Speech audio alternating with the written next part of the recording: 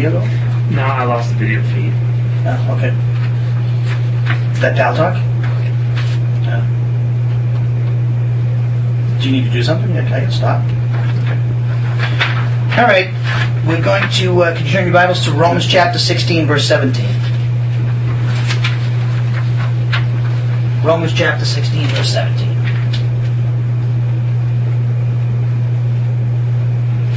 We're going to, this evening we're going to study Romans 16, 19. And we're coming near the end of the book of Romans, and we're going to have, it's our last week of classes in Romans. Next Sunday, this coming Sunday, is our last class in Romans. And then next Tuesday, we'll be studying the book of Jonah with an introduction to the book of Jonah. So if you could turn, it should be at Romans chapter 16, verse 17. And as we normally do, we take a moment of silent prayer to prepare ourselves to hear the teaching of the Word of God, applying 1 John 1:9 if necessary. Remember, that recovers our fellowship with God, and then we maintain that fellowship by bringing our thoughts into obedience to the Spirit who speaks to us through the teaching of the Word of God. So if there's anything that's disturbing or distracting to you, do what 1 Peter 5:7 says, cast all your anxieties upon the Lord because He cares for you. So in the privacy of our very own royal priesthood, with our heads bowed and our eyes closed, let us pray.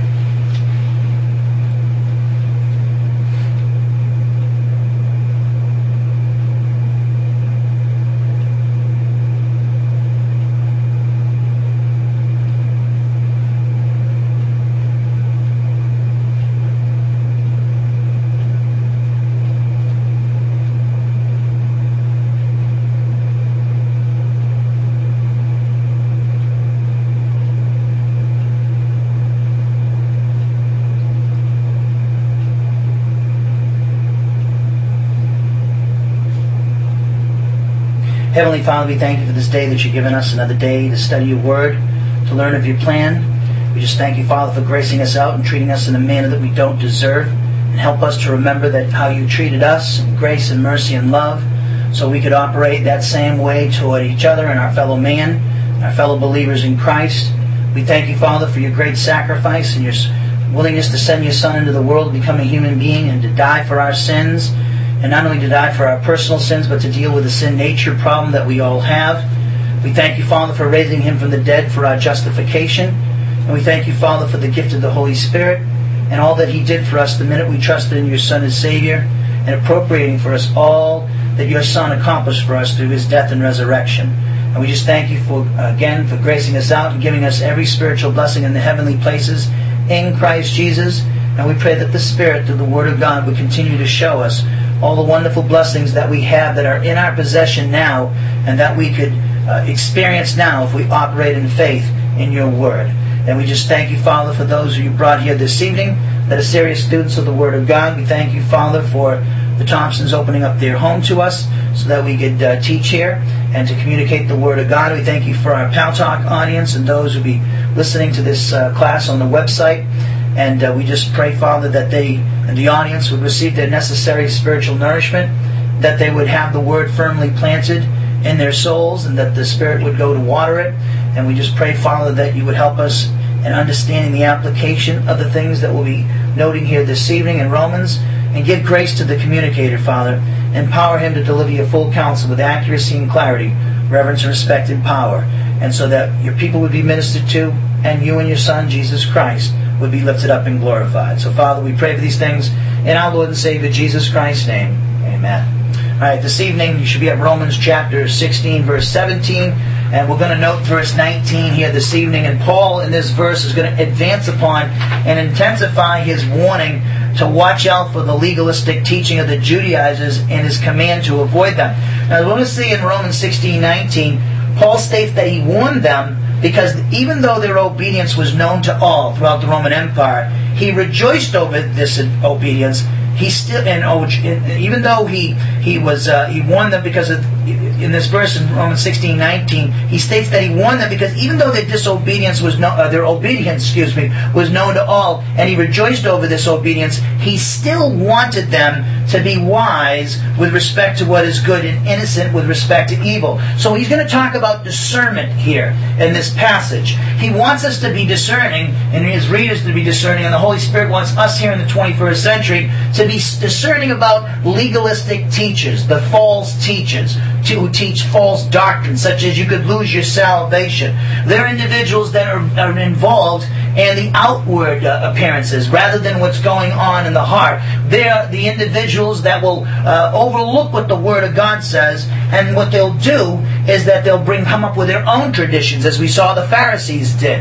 And they're involved in hypocrisy. They'll make a show, outward appearance, that they're religious and they can use all the catchphrases that are out there in Christianity today, but yet they don't know their Bible, and they thus, because they're ignorant of the Word of God, what they do is they don't know how to apply that which they don't know. So what they do is they come up with their own ideas of what God has, and then they basically throw them on people and force them upon people and demand that these people obey these things. So every time you listen to a false somebody who teaches the Word of God, you need to be a student of the Word of God. You've been given the Holy Spirit so you can discern, and you can discern who is a false teacher and who is not. For instance, people who reject the deity of Jesus Christ, those individuals are obviously false teachers. And we know that because the Scriptures teach that Jesus Christ emphatically is the incarnate Son of God, meaning He's the Son of God in human flesh. Now, individuals like the Mormons and like the Jehovah's Witnesses,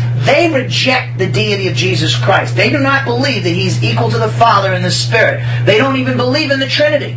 And so you've got to have discernment, and a lot of Christians don't have discernment and don't know how to defend the faith and don't know how to deal with these individuals that reject the deity of Christ, and it's because they don't know their Bible. They're not serious students of the Word of God. They don't know the whole realm of doctrine. They don't want to put the time and apply themselves to Bible study. That's why a lot of churches could never ever do verse by verse study of the book of Romans. As I said many times before, they want their ears tickled. They don't want to put the work in to experience their sanctification. They don't want to put the work in and that's demanded of us as believers to grow to spiritual maturity. You don't grow to spiritual maturity overnight. You get saved, you're not going to grow to spiritual maturity in a year or even 2 years. It's a lifelong endeavor, and it's something that we have to be totally immersed in what the Spirit says to us in the Word of God. We need to be serious students of the Word of God.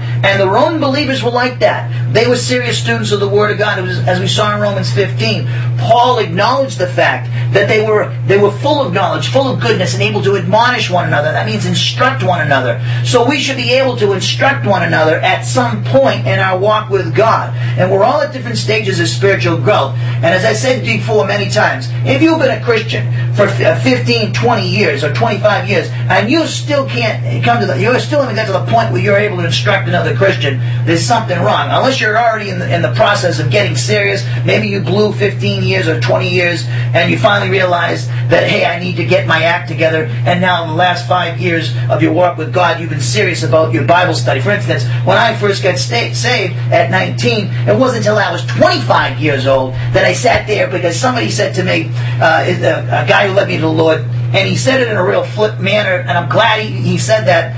Some people would take it as an insult. I took it as a challenge. He was talking about theophanies, and he was listening to Bob McLaughlin talk about a theophany. And I was like, what's a theophany? And he said, you're a Christian? You still don't know what a theophany is? Well, that just ticked me off. And then I said, I don't know. I can see this is where Christians either can get humble and say, I don't know, or I need to learn, or they say, how dare he insults me like that? A lot of times we have people, you could take insults, Christians take insults, when in reality it's a loving rebuke. And so I took the challenge. I said, I got to be humble here. I don't know, and I should know. And I've been a Christian 5 years, and I still don't know this. Well, after that, I seriously sought after Bible teaching, and God gave it to me. If you're serious about the Word of God, it will be made available to you. And I'll tell you another thing, it is a great consequence when you have great Bible teaching, and if you reject it, there's consequences to that.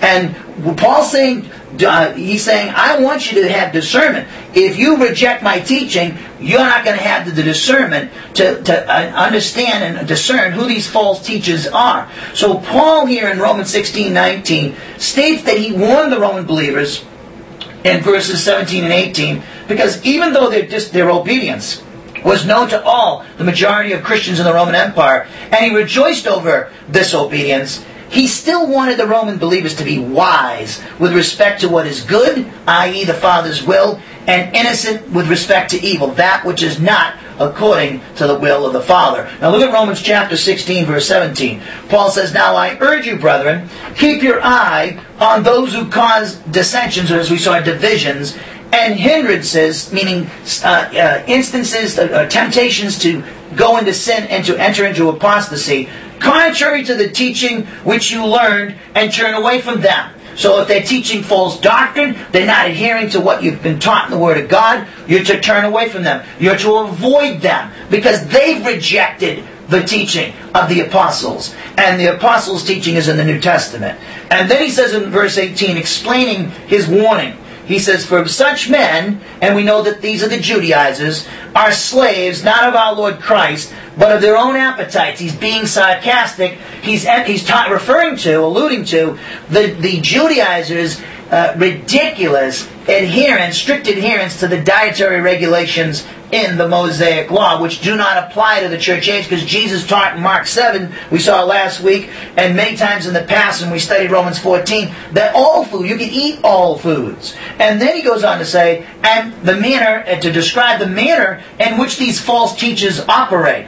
"By their smooth and flattering speech, they deceive the hearts of the unsuspecting." Unsuspecting talks about someone who's spiritually naive, or they are not spiritually discerning. How shocking it is to me for Christians who are so naive and lack discernment that they'll listen to any old piece of junk that's out there. It's amazing to me. It's absolutely stunning to me how Christians will listen to anything that's out there and take it as gospel. If somebody says something and it doesn't line up with the Word of God, you reject it. But you know what? We'll accept and listen to any old thing that somebody says and think that it's the truth. When in reality, if it doesn't measure up to what the Scriptures say, we're to reject it. For instance, there are people out there who gossip, judge, and malign. Why do Christians listen to that? Why do Christians listen to gossip, judging, and maligning another Christian? Why do Christians allow that? They lack discernment. Or either that, they love that sort of thing. Maybe they love gossip. Maybe they love to tear down another person. They wouldn't like it to happen to them, yet they never give. For instance, the Bible says you give somebody the benefit of the doubt. You give them grace. But why do Christians not give people the benefit of the doubt? They wouldn't like that. They would like to be, you're supposed to love your neighbor as yourself? How is that loving your neighbor as yourself when you stab them in the back, or you speak evil of them, or you gossip about them? How is that loving your neighbor as yourself? I'd like to know. But Christians, they'll listen to that stuff. They'll be discerning of that stuff. They'll stay in a church that does that stuff. That's lacking discernment. Because you know why? They don't care what the Word of God says. They care what people think. That's what the legalistic teachers of the Judaizers were. They were people pleasers. God pleasers were what the apostles were and Jesus were. And so we see here that these false teachers, who in context of the Judaizers, they deceive by their smooth and flattering speech. They will flatter you because they want to gain adherence to themselves. That's what the Judaizers would do. They would try to take people away from Paul, the Judaizers, and they would flatter people to do that. And of course the sin nature loves that. The sin nature loves to be flattered. We all like to be flattered. But you got to ask yourself a question. Is this person flattering me? For what reason? Why are they flattering me? Well, this is what goes on. This is what goes on in Christianity today. And we're to watch out for these individuals. The false teachers, the Judaizers, they have smooth and flattering speech, and they deceive the hearts of the unsuspecting, the spiritually naive. Then he goes on to say in verse 19, "For the report of your obedience has reached to all," he says. "Therefore, I'm rejoicing over you. But I want you to be wise in what is good, and innocent in what is evil." So verse 19, as we say, is advancing upon, it's intensifying Paul's warning in verses 17, 18, to watch out for the legalistic teaching of the Judaizers, and his command to avoid them because they're not slaves of Christ, but to the dietary regulations of the law. and they deceive the hearts of the naive. So everything he said in verses 17 and 18 is intensified in verse 19. Now, when he says the report of your obedience, that's composed of a couple of words in the Greek. We have the personal pronoun si, which is translated here, yar, correctly. Then we have the word ipokoi. Ipokoi is translated in your Bibles, the report, and you could put ... obedience. Now, ipokoi means or refers to the obedience of the gospel by the Roman believers. Not only when they exercised faith alone in Christ alone and were declared justified by the Father, but it also refers to their obedience to the gospel after their conversion and their advance to spiritual maturity. So we saw in Romans chapters 2, 3, and 4, how do you get converted to Christianity? How do you get declared justified?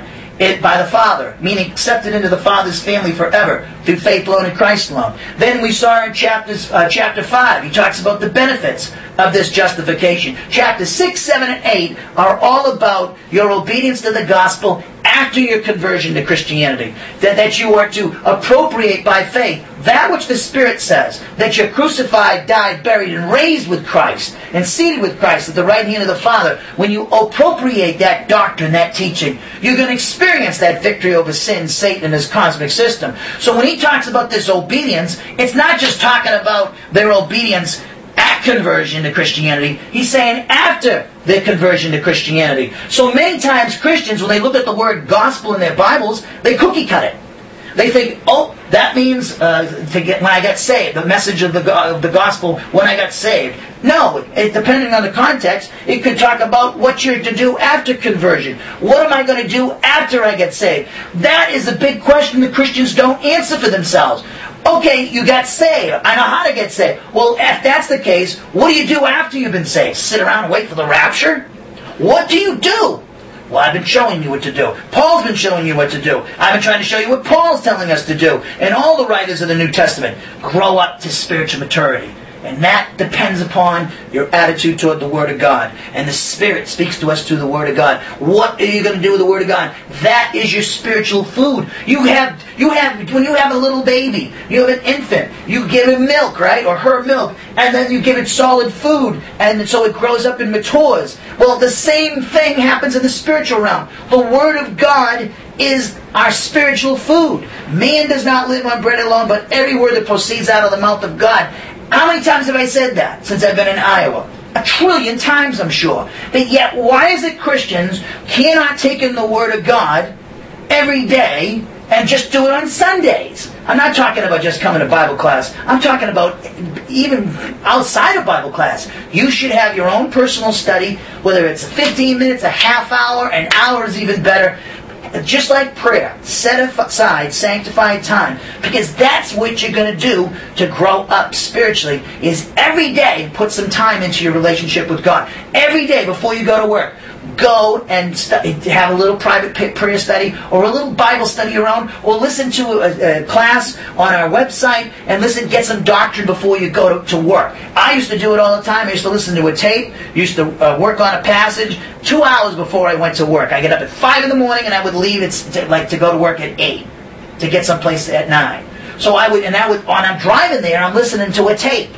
So and that helped me through my day. It got me through my day, so much so that it carried me through my day, what the Spirit said to me in that private time of study. I can't emphasize that enough. That's how you're going to grow up to spiritual maturity. That's how you're going to grow spiritually, is the Word of God. And so when he talks about this obedience, Paul is very, very happy about these individuals' obedience, the Roman believers. And so much so that in the Roman Empire, a majority of Christians in the Roman Empire had heard of this obedience of the Roman believers, and even including Paul. Because remember, Paul in Romans 16 got reports back from those Roman believers like Prisca and Aquila, and he actually mentions the fact that throughout the Roman Empire, in Romans 1:8, their faith is known throughout the world, and then Romans 15, 13, and 14, Romans 15 verses 14 and 15, that he was confident, absolutely confident, that they were filled with all knowledge and wisdom and able to admonish one another. How did he get that knowledge of them when he never met them? he got reports from those people like Prisca and Aquila in Romans 16 that he mentions.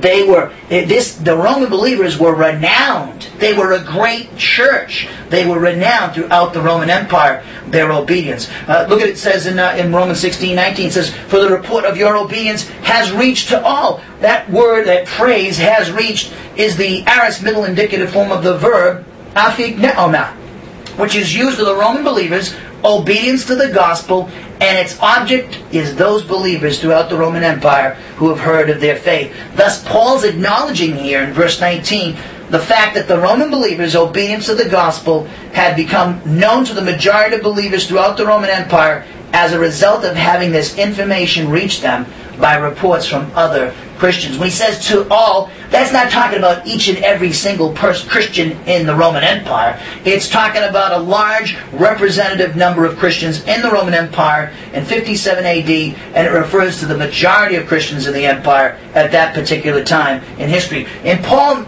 refers to this at the beginning of the epistle. It's kind of interesting. Many of the themes that Paul mentions in chapter 16, he mentions in his introduction. So go to Romans chapter 1, verse 1. Let me show you where he, in the beginning of the epistle, he talks about their obedience being known throughout the Roman Empire. Look at Romans chapter 1. Look at verse 1.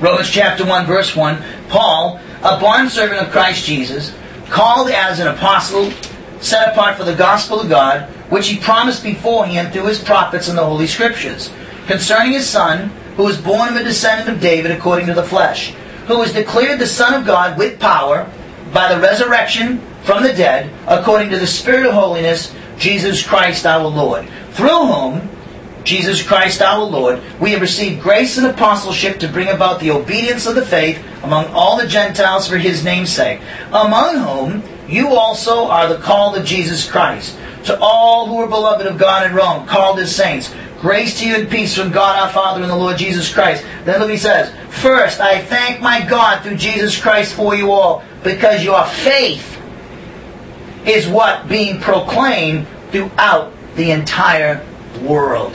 So right there at the beginning of the epistle, he acknowledges the fact that the Roman believers were well known among Christians throughout Christian circles. They were well known. So this was a great, great church. And even the great apostle Paul acknowledged that these guys were great believers and hadn't even met them.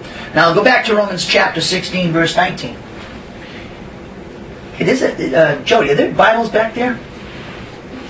Do you guys want to get your? Yeah, if you can get Cheyenne, or just grab one for those guys. I could use my net Bible too if you want. It's an NIV. Yeah, one of you guys can have it. That's the net Bible. That's a good one. All right, should both of them are good. Look at Romans 16:19. Both good translations. Romans 16:19. Give you a chance to get there, guys.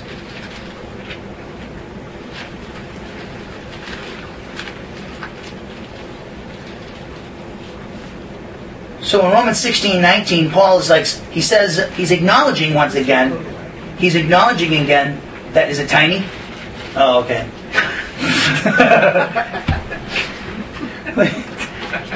You got a magnifying glass there too? Oh, you guys are slick. Now, when he says in verse 19, he says, the report of your obedience has reached to all. He's basically there. That statement's advancing again upon verses 17 and 18. Those verses, that warning about the legalistic teaching of the Judaizers, and he's saying, "Hey, your obedience. I'm acknowledging your obedience is known to all." But that's setting them up for another warning. He said, "Yeah, you guys are doing great. You're running good. You're running well. You're living the spiritual life. You're advancing the spiritual maturity. However, you've got to be careful here. You need to be careful. You can't be, I want you to have discernment.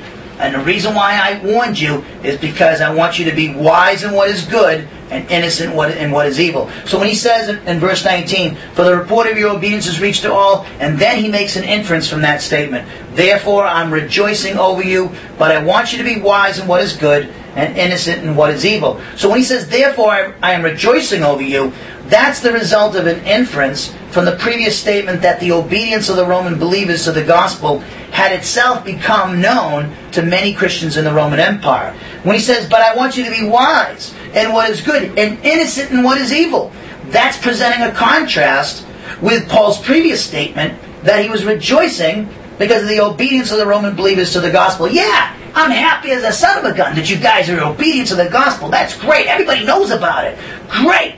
However, I want you to be wise in what is good and innocent in what is evil. That's telling us something. The implication is, no matter how far you grow in the spiritual life, how far you advance in the spiritual life, there's always pitfalls, and we have to be always discerning. We have to stay in the Word of God. We have to listen to what the Spirit says. We need to make sure that we're in fellowship with God, keep short accounts with God. We don't want to get arrogant and cocky and then become lacking discerning because we're not listening to the Spirit's warnings in the Word of God. When he says, I want you, that's the word in the Greek, thelo. And that is followed by the accusative form of the personal pronoun see, which is translated you. So together these two words say, I want you. Now this word thelo means to desire something. It's talking about Paul desiring that the Romans be wise in what is good, but innocent in what is evil. Now listen to me. Who inspired Paul to write this?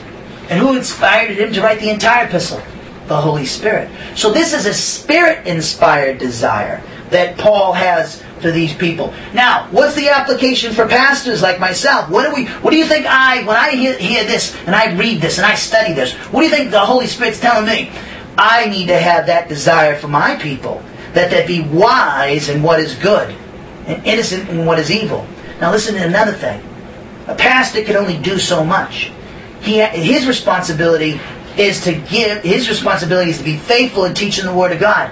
After that, it's up to you what you're going to do with it. I could sit there and talk for 5 hours straight, 10 hours straight, teach the Word of God all night, like Paul did one time in the book of Acts, and a teenager fell out of the window because they fell asleep and listened to Paul. You think I'm long-winded? Well, Paul was much more long-winded than I. And you could teach till you're blue in the face, but that doesn't mean that the people in your audience are going to apply it. So I have my responsibility is to make sure to warn you, because there are people, the devil's wrong. Remember we studied in 1 Peter. The devil is prowling around like a roaring lion, seeking someone to devour. And I have seen him devour. Okay? And it happens. And it breaks my heart. It kills me. You have no idea how it kills me and how it kills all pastors when they teach the Word of God and they see the devil take somebody away from what they should be doing, listening and teaching the Word of God.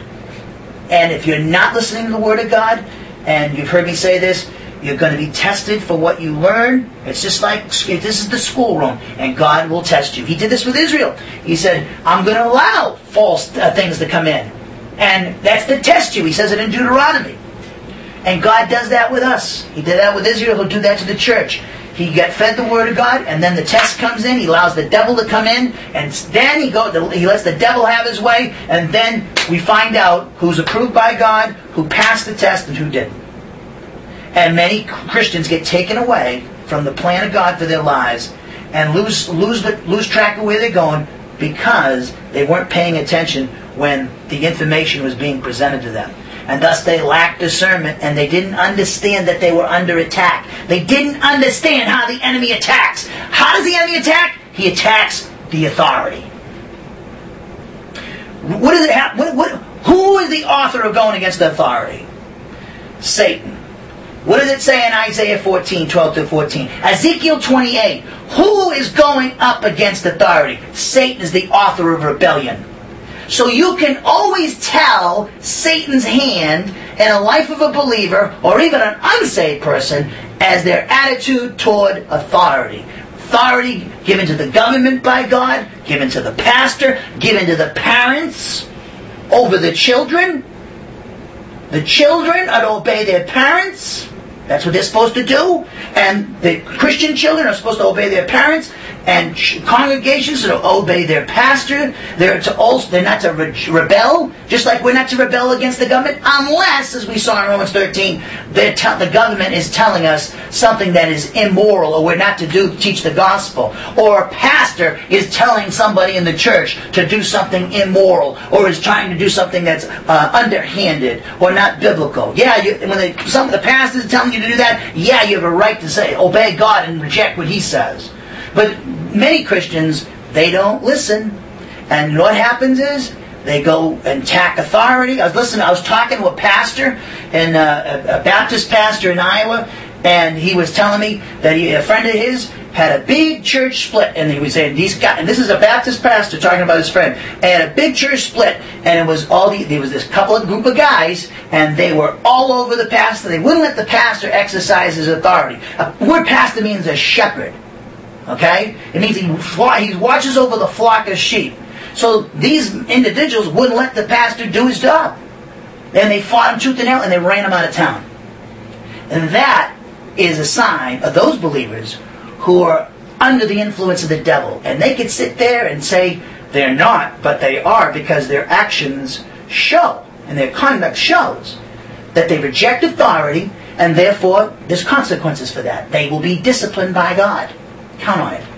And that is where it goes back again to being wise to what is good and innocent in what is evil, to watch out for false teaching. See, this is when Christians don't have discernment, they fall for these things. Oh, we're going to go against the authority. Let's gossip. Let's backstab. As soon as you hear somebody gossip, you should reject it. Word of God rejects that. Galatians talks about that. You're to reject it. You're to reject it. That's having discernment. Okay? And it doesn't matter, listen to me, it doesn't matter. You have to obey God. Don't be a people pleaser. Be a God pleaser. Because God will bless you. God wants His children to obey Him. Don't fall for the pressure that's out there. The peer pressure that's out there. Because I know it is. Because a lot of Christians want you that are going in the wrong direction, they want to take you with them down. Don't fall for it. Be wise. Be wise. Be wise in what is good, Paul says, and innocent in what is evil. Remember we studied Galatians last week? We went through a couple of passages. It killed Paul.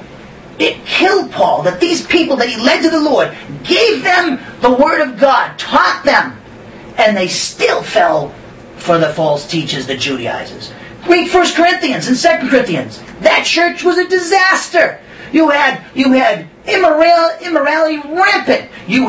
They were rejecting Paul's authority as an apostle. They had incestuous relationships in the church. People getting drunk at the Lord's table. People arguing over what pastor they were following. This is all in the 1st and 2nd Corinthians. These guys there was other things that went on. They were a disaster. They had no discernment. They rejected the wisdom of God, and they were more impressed with the wisdom of men. And that's what the Judaizers pressed, as we saw last week, of the Pharisees. They pushed their own traditions, which is human viewpoint. And human viewpoint basically comes back to Satan.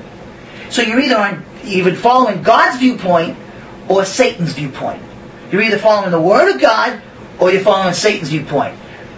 Do not, if you follow God's viewpoint and in the Word of God, you will have discernment. If you reject it, you won't have discernment, and then you're going to end up under discipline from God.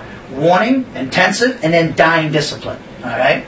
So, it says in Romans 16:19, "For the report of your obedience has reached to all. Therefore, I'm rejoicing over you, but I want you to be wise," he says, "in what is good and innocent in what is evil." To be is the verb emi. And actually, when he says to be wise, he's talking about, I want you to possess a particular characteristic. And what's that characteristic? Wisdom. Wise is the word sophos. It's related to the noun Sophia, where we get the woman's name. And actually this word wise is in the plural in the Greek, and it actually means wise ones. So he says, I want you to be wise ones, having wisdom. You know what wisdom is? Knowledge how to do things God's way.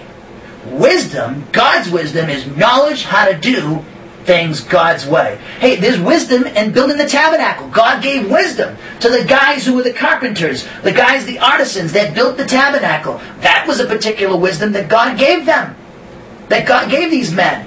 And God gives us wisdom in all areas of life.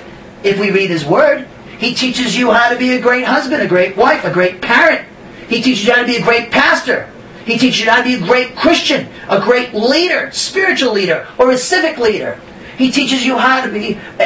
He teaches you how to have a great relationship sexually in your marriage. The Bible teaches all these things. He teaches us a whole gamut of things. Gives us wisdom, know-how. And when you know how to do things, God, He teaches you how to run a church, run a church the right way. He teaches you how to do that, how to be a good deacon, how to be a good pastor. It's all in His Word of God. It's not in a manual written by in the world. Okay, it's written in the manual called the Word of God, the Christian's Manual. This is where our marching orders, and this is the book that teaches us how to do things in life, how to have a successful life. All in this book.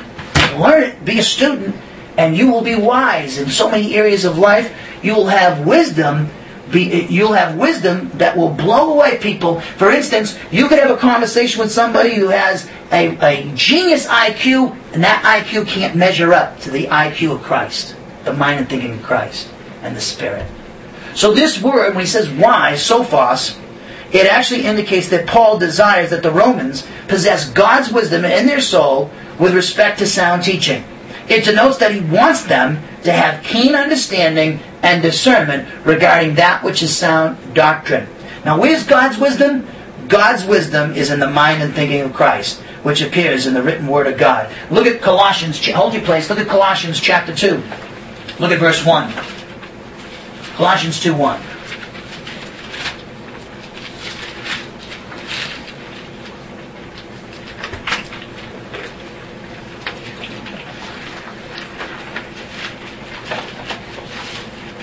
For instance, we talk about wisdom. Let's take about prayer. Wisdom is God's wisdom. God's wisdom is knowledge, know-how, how to do different things God's way. Let's talk about prayer for a second. Prayer. God's Word teaches us how to pray. God's Word teaches us how to pray. It teaches the protocol to pray. It teaches us what we should pray for. So this is every area of our lives is covered in the Word of God. Now, where do we get this wisdom? It's in the mind and thinking of Christ. Look at Colossians 2:1. For I want you to know how great a struggle I have on your behalf. A struggle in prayer. He never met these guys as well, the Colossians. So he prayed for them. He struggled in prayer for them. And for those who are at Laodicea, he did. And for all those who have not personally seen my face.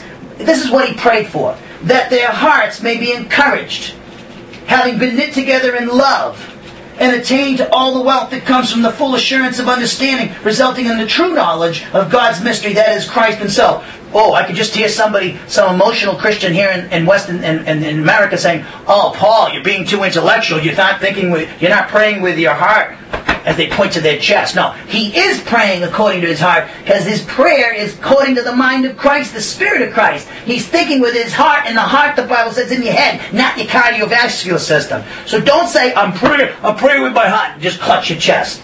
You're showing yourself as being ignorant of the Bible. I don't care who you are, you're ignorant of the Bible. Because the Bible, all that he said here came from his heart. It came from his heart.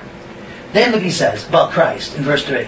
In whom are hidden all the treasures of wisdom and knowledge. That's why men and women have followed Jesus and made themselves a student of this Word, have given up everything to do that. I'm not bragging. This is the truth. I've given up everything. This is nothing that's more important than the Bible. I have left behind family, friends, everything back east to follow God's plan. I have sacrificed time, relationships, money, jobs, so I could be a student of this Bible. And if I had to do it over again, I would still do it. Because there's nothing better than what's in this book. There's nothing sweeter than the Word of God. It's worth more than all the money that Rockefeller and Bill Gates have. It's worth more. You can have your wonderful, big, huge houses and your nice possessions and everything. Nothing compares to the Word of God. Nothing. You kids, if you're smart, you follow your mom and your dad, and be a great student of the Word of God. You can have a wonderful life if you do that. It's so much fun to study God's Word. There's nothing like it. There's nothing like it in life. Don't fall for all that baloney out there that says happiness comes from getting married and having kids or having a lot of money. There's nothing wrong with those things, but that's not the source of our happiness. It's Christ, the Bible. Because when you stand before Jesus, when you die, or wherever the rapture, wherever comes first, you can say, I know you. I've been reading about you and your love letters to me my whole life. What a great thing that'll be if we can say that before Him. Yeah, Jesus, I know you. See, the people who know Jesus know His Word. The people who know Jesus know how to do things His way. Not the world's way. Not the way the world says to do things. No.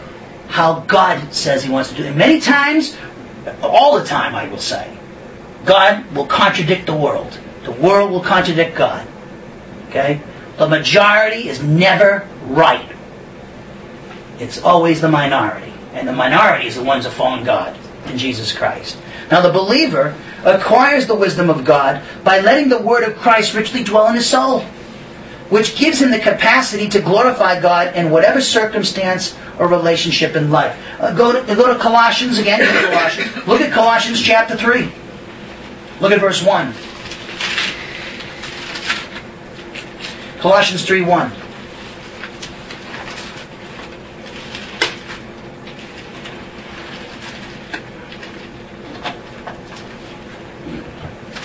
Colossians 3:1. Therefore, Paul says, if you've been raised up with Christ, first class condition in the Greek says, and it's true, keep seeking the things above, where Christ is, seated at the right hand of God. Seeking means zealously do it. Give your all, not a 50% effort. Love Jesus and seek after Him with everything you got. Set your mind, concentrate on the things above, not on the things that are on the earth. For you have died, your life is hidden with Christ in God. When Christ, who is our life, is revealed at the rapture, then you will also be revealed with Him in glory, resurrection body.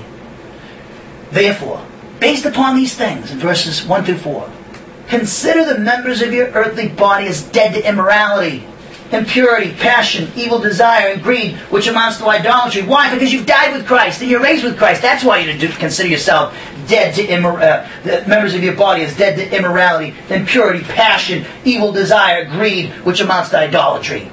Verse 6, for it is because of these things that the wrath of God will come upon the sons of disobedience, the unbelievers.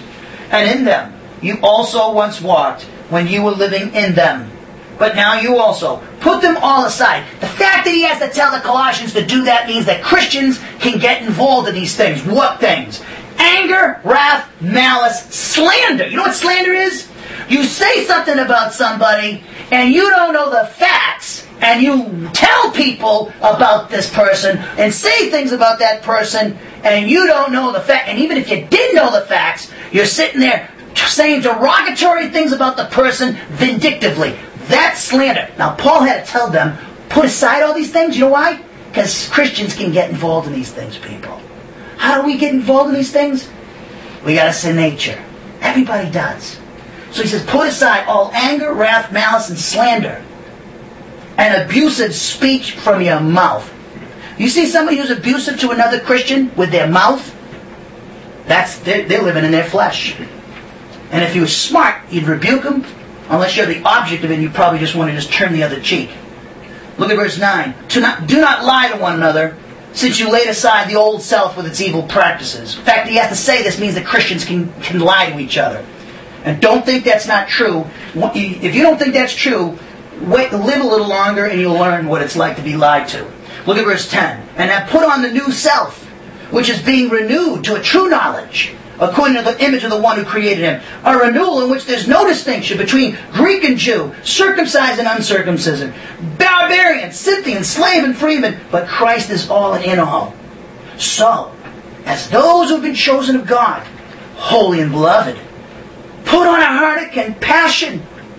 Compassion means you want the best for somebody. Compassion is what God did for us. We were wicked sinners. What do we deserve? We deserve the lake of fire. All of us. What did God do? He had compassion on us. You know how He showed His compassion? He sent His Son to the cross. Did He have to do that? He didn't have to do that. That's compassion. We couldn't help ourselves. Now, if God treated us that way, aren't we obligated to treat each other with a heart of compassion? Having an unforgiving heart is not being compassionate. Put on a heart of compassion, kindness, humility, gentleness, and patience, bearing with one another, forgiving each other, bringing up somebody's sins, whether it's in your marriage or in any other relationship, is not forgiving somebody at all.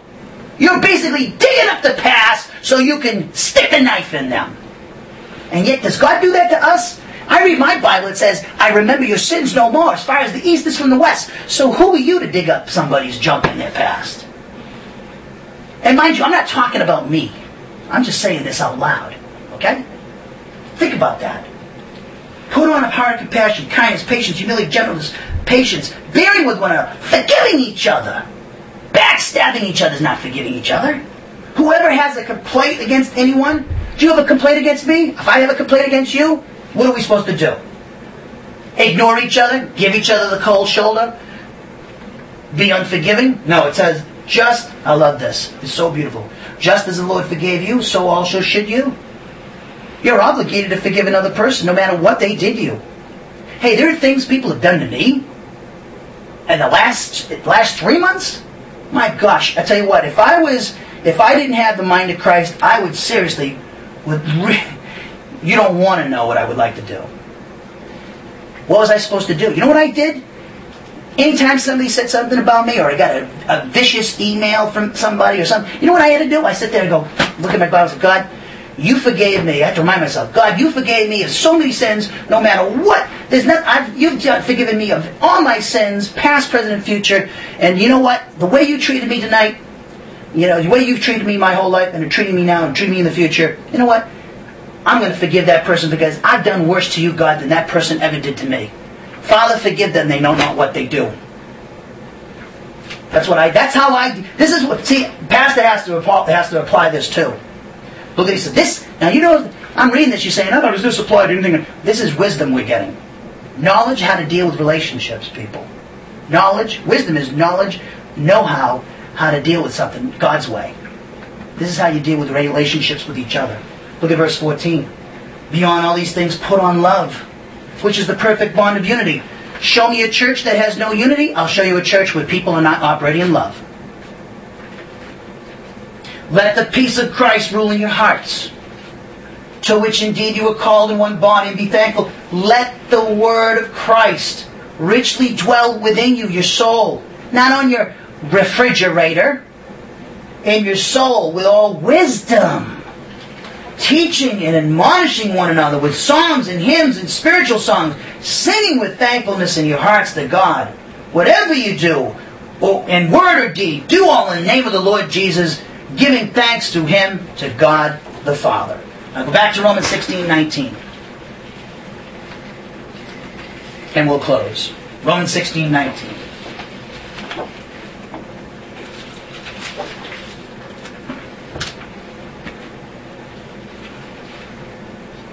Romans 16:19, Paul says, for the report of your obedience has reached to all. Therefore, he says, I'm rejoicing over you, but I want you to be wise in what is good and innocent in what is evil. What does he mean by this? I want you to be wise in what is good and innocent in what is evil. What is good and what is evil? And what is good is a prepositional phrase in the Greek. We have the preposition eis, translated for, and then we have the adjective, which is actually acting as a noun, agathos, which is translated good. Now this word agathos, good, it is describing teaching that is in accordance with the Father's will, indicating that Paul desires that the Roman believers be wise one with respect to teaching that is in accordance with the Father's will. So when he says, I want you to be wise in what is good, good is talking about that which is in accordance to the will of the Father, that's found in the Word of God. It denotes that they are to have keen discernment and deep understanding, the Romans are, as to what is sound teaching. And that's supported, that interpretation is supported by the fact, what was he talking about in verses 17 and 18? false teaching. So he says, I want you to be wise in what is good teaching, sound doctrinal teaching that's found in the Bible, not in the Mishnah or in the Talmud, or in some Christian bookstore from a Christian author who doesn't use the Bible. That is basically a glorified Tony Robbins, a Christian Tony Robbins. No, Bible, that's what is good.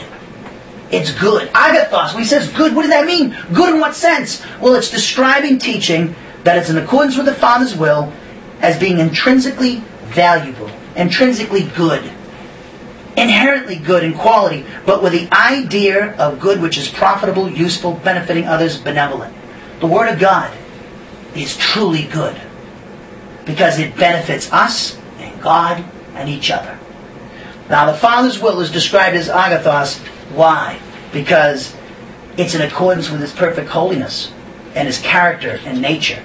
The Word of God originates from the essence of God. Remember Paul, look at it says in Philippians, hold your place. We're to dwell upon this. Paul describes the Word of God for us in Philippians. Look at Philippians chapter 4, verse 9, I believe it is. Hold your place. Verse 8, Philippians 4, 8.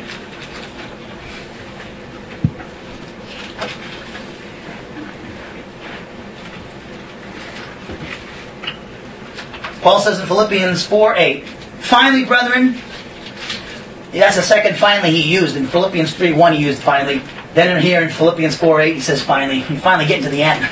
Finally, brethren, whatever is true. What is he talking about? Whatever is honorable. Who's he talking about? What is he talking about? Whatever is right.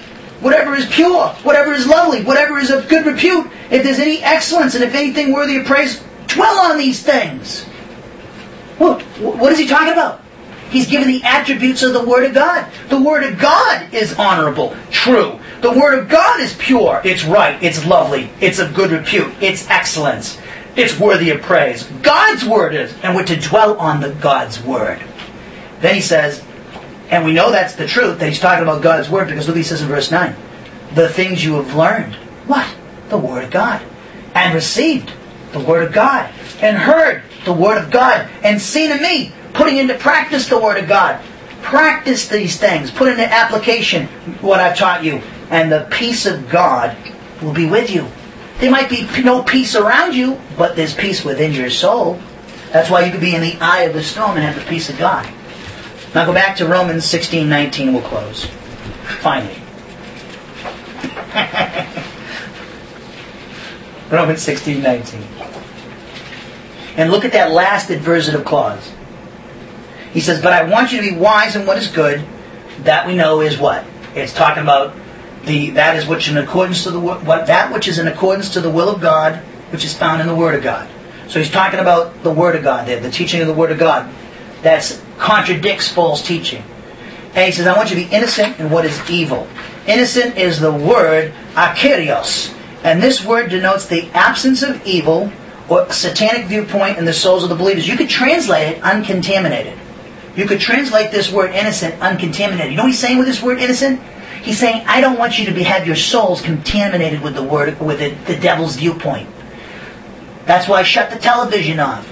Don't put down these ungodly books and magazines that are out there. Put down Cosmopolitan magazine and People magazine, which is nothing but gossip rags. And even the newspapers, instead of reporting the facts, they've become gossip. I was online one time trying to watch read the scores in the Boston papers about the Red Sox and the Patriots, and I go online, and he's got these pictures in the sports page. Now, what if some a young kid is reading the sports page like I did when I was a young kid, and they got these pictures about, if you want to meet somebody nice, and then they had show this woman whose bosom is hanging out. Okay, this is in the sports page. What if this 10-year-old kid like I was when I was 10 years old was looking at that?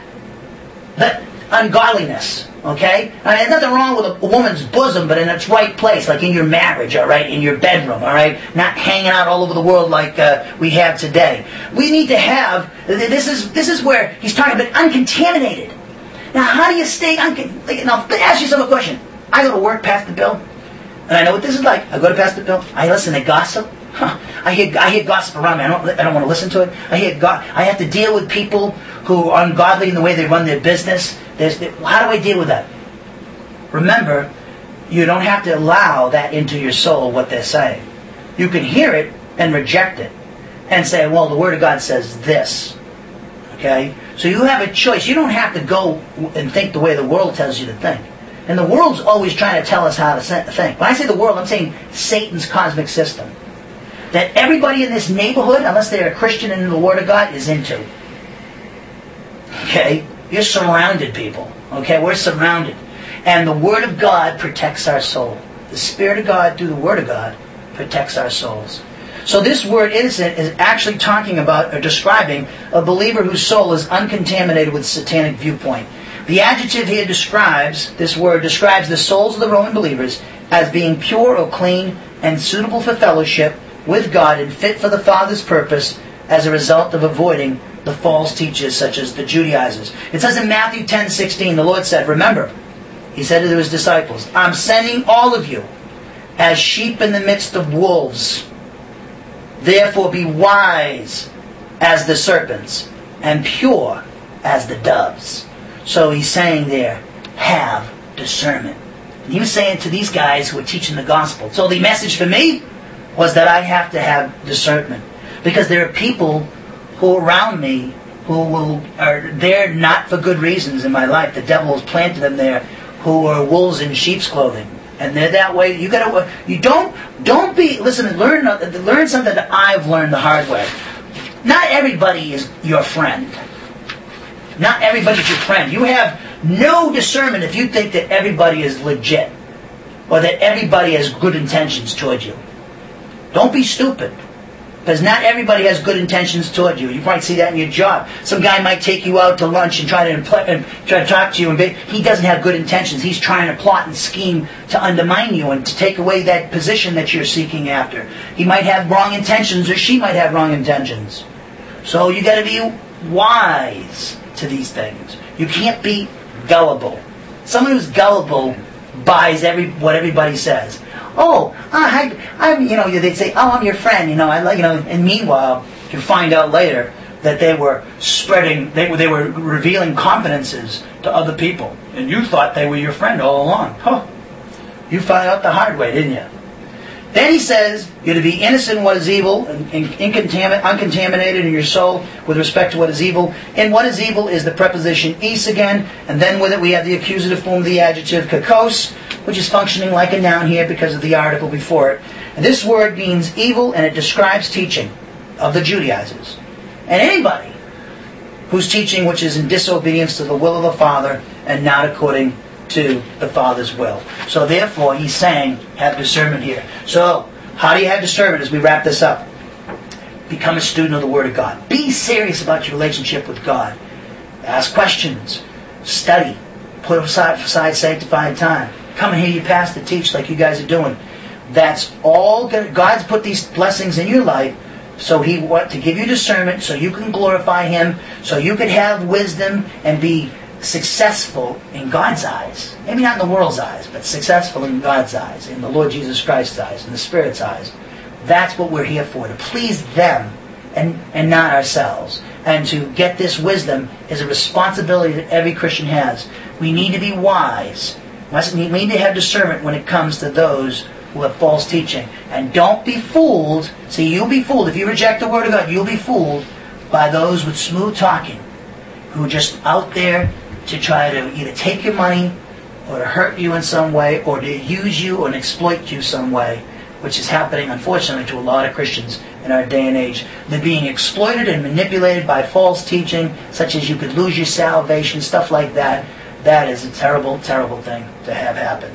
And God doesn't want that to have it happen to us. So hopefully we listen to what the Spirit said here this evening. So let's bow our heads and pray to the great audience. Father, thank you so much for this time to study your Word. And we pray that the Spirit would guide us and direct us in what we've learned and encourage us, instruct us in righteous, rebuke us if necessary. And we thank you for any rebuke that you've given us here this evening and all the encouragement that you've given us as well and the instruction in how to be righteous and to live in accordance to your will, Father. And we pray also that you would bless the fellowship after. Give us traveling mercies on the way home. In our Lord and Savior Jesus Christ's name we pray.